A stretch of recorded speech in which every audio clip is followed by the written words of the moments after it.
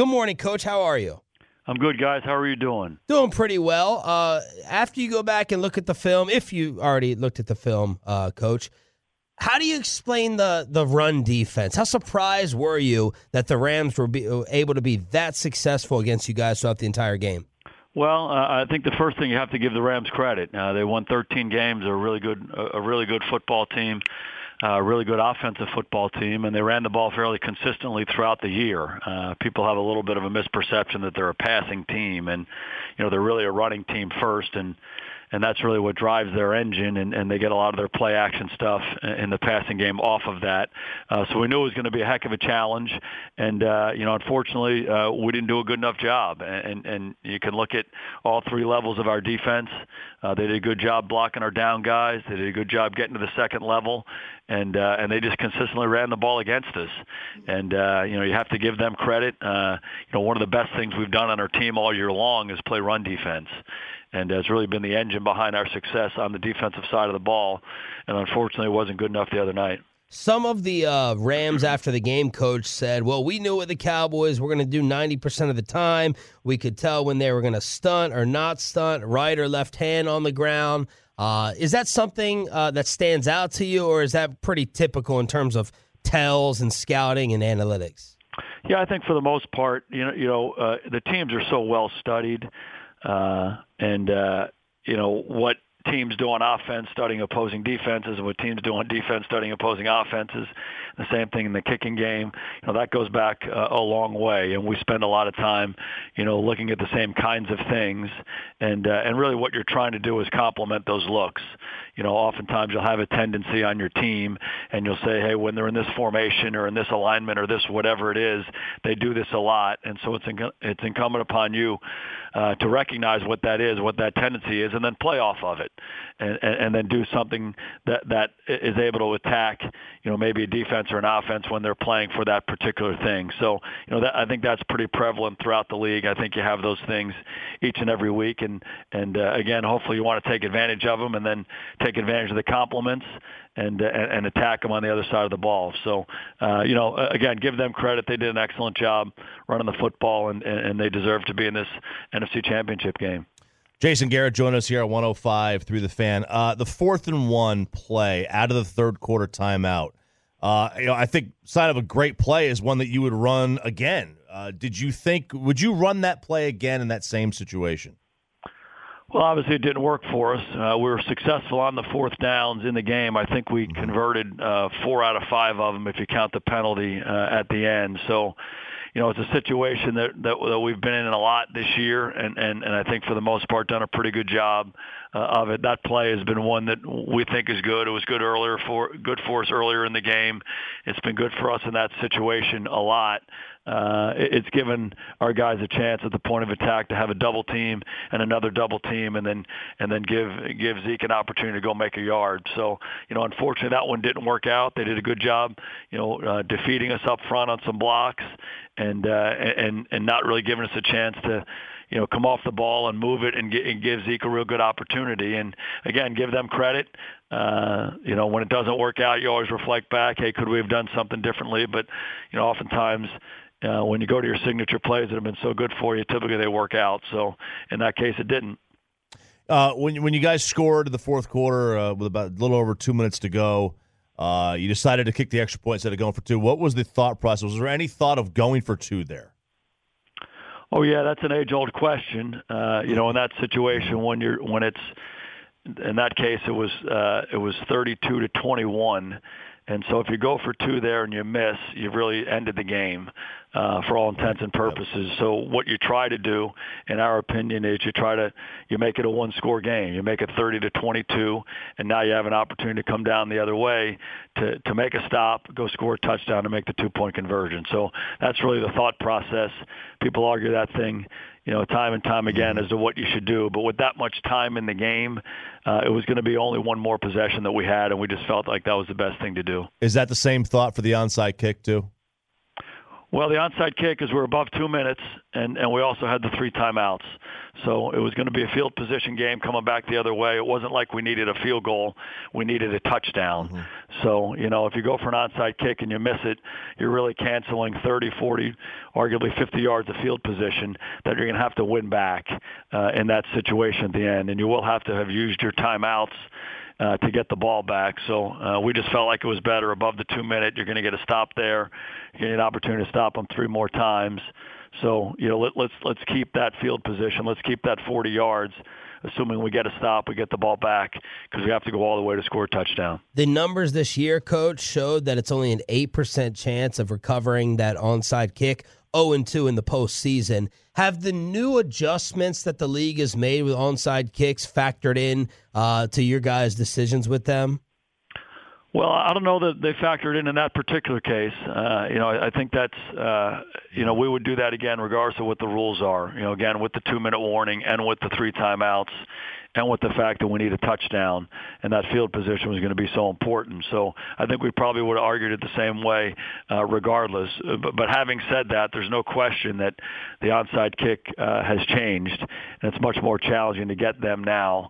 And, teams will study that situation hard in the offseason and try to find ways to be more successful at it. But the rules are such that it makes it that much more difficult. Jason Garrett right here on 105.3 The Fan. Your thoughts either during or after on the play that was whistled dead where La'el Collins ended up wrapping up Dak? Well, it was a curious play. There's no question about that. Ultimately that's what they called. But, I don't know that I've seen one called like that very often, particularly with our quarterback who makes those plays over and over again. I mean, that's one of his strengths, his ability to escape and get away. But I don't know what they saw on that particular play. We'll probably get an explanation here at some point. But ultimately, it's about what we do as players and coaches, and the officials really had nothing to do with the outcome of this game. What did they explain to you in the game? Did they say anything? Just that they thought he was in the grasp. And, again, I don't know exactly what angle they had or how they saw that particular play, but that's how they described it.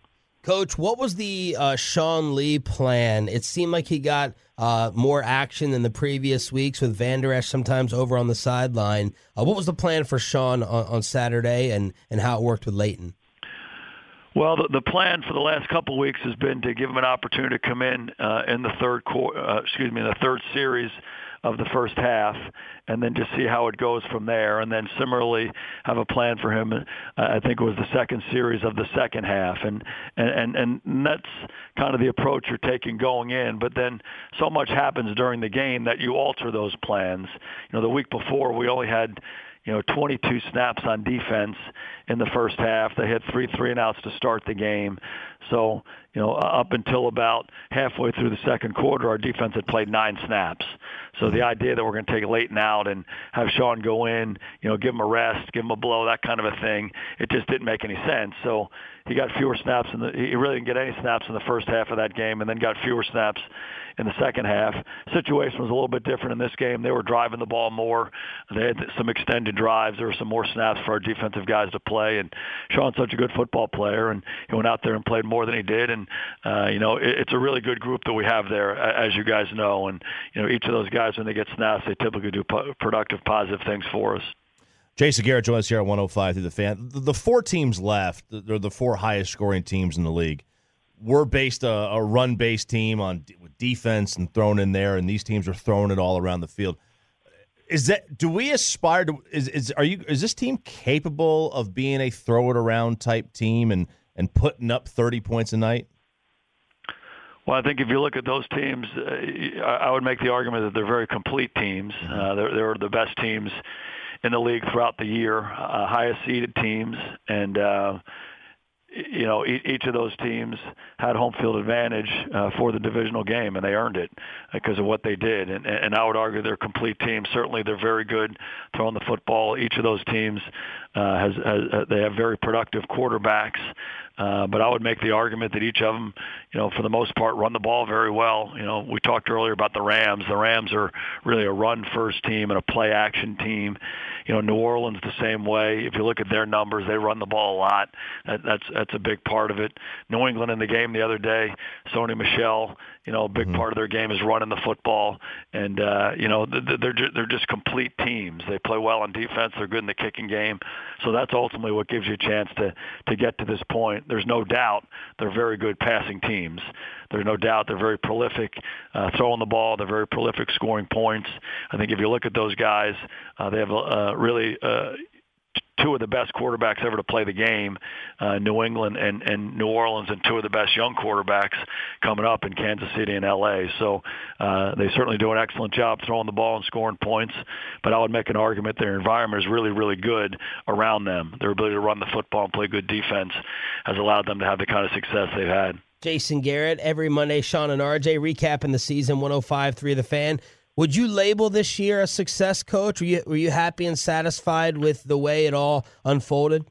Well, I really don't get into the labels, to be honest with you. There's no question we did a lot of really positive things with a young football team, and I think we learned a lot. I think this group that we put together and the guys that we had playing learned a lot in the early part of the season about what it takes to win ball games on a consistent basis in the NFL. And we had some obstacles we had to overcome, and some young guys played. And I think, as the season went on, I think we had just a lot of really good learning experiences. And we got to a point where I think we understood that better. Not only the preparation, but just, what happens over the course of a ball game and the mental toughness required. It never was anything about effort. I mean, everybody was into it, 100 miles an hour each and every day, but it was just the understanding that you're going to have ups and downs, and you have to play through those things. You have to play through success and play through adversity within a ball game, and we did that really as well as any team we've had around here in a while. Just the mental toughness to be able to keep going, keep fighting, do what you need to do to win ball games. So I think that was a very positive thing for our team and something we can build on in the future. Coach, it looked like as the year went on, Dak got better, passing over the middle, downfield a little bit more. How are you with where he is as a player right now, how he progressed this year? Oh, he does so many great things for our team and has such a positive impact on our team in so many ways, with his performance, but also with his leadership and how he guides this team. There's no question every area of his game can improve and must improve, and he'd be the first one to tell you that. And I do think, as he got more comfortable with the guys around him and as the lineup kind of solidified around him, that he knew Amari was going to be out there, he knew Gallup was going to be out there, he knew Cole Beasley would be out there, and I just think he became more and more confident in those guys, his willingness to cut the ball loose. And I think the development of the tight ends and his confidence in them then grew over the course of the year as they played together more. So I think all that stuff fits together. But again, he's as hard a working guy as we have in our building, and there's no one who's more driven to get better than he is. Coach, do you expect Scott Linehan to return? I do. We don't anticipate any significant changes on our staff. Obviously, we're still evaluating everything on our football team. It's still 36 hours after the ball game, but we're going to keep kind of trying to grow as a staff and as a football team, and we'll evaluate what we did and just keep trying to get better. How positive do you feel about the possibility of Coach Richard returning, even though there was some other interest out there in him? Yeah, we'll see. Obviously, Chris has done an excellent job for us, and that interest from other teams is warranted. His impact on our team has been significant, and he went through that process interviewing with some of those teams last week, and we'll just see how all that stuff plays out. And, of course, you are coming back, correct, Coach? I'm certainly excited about the challenge, yes. Jason Garrett with us every single Monday throughout the entire season on 105.3 The Fan. Coach, we appreciate it yet again. You're always great with your time, and we appreciate the honesty and the answers every single week that you deliver, and we thank you for coming on for another year. Well, I'm so appreciative of you guys. I really enjoy this, and you do a fantastic job really sharing with our fans everything about our team, and you do it in such an honest way with great integrity, and I always enjoy our visits. Thank you, Coach. Congratulations on a very nice season. Okay, guys. Happy New Year to you. Back at you. Okay. Jason Garrett.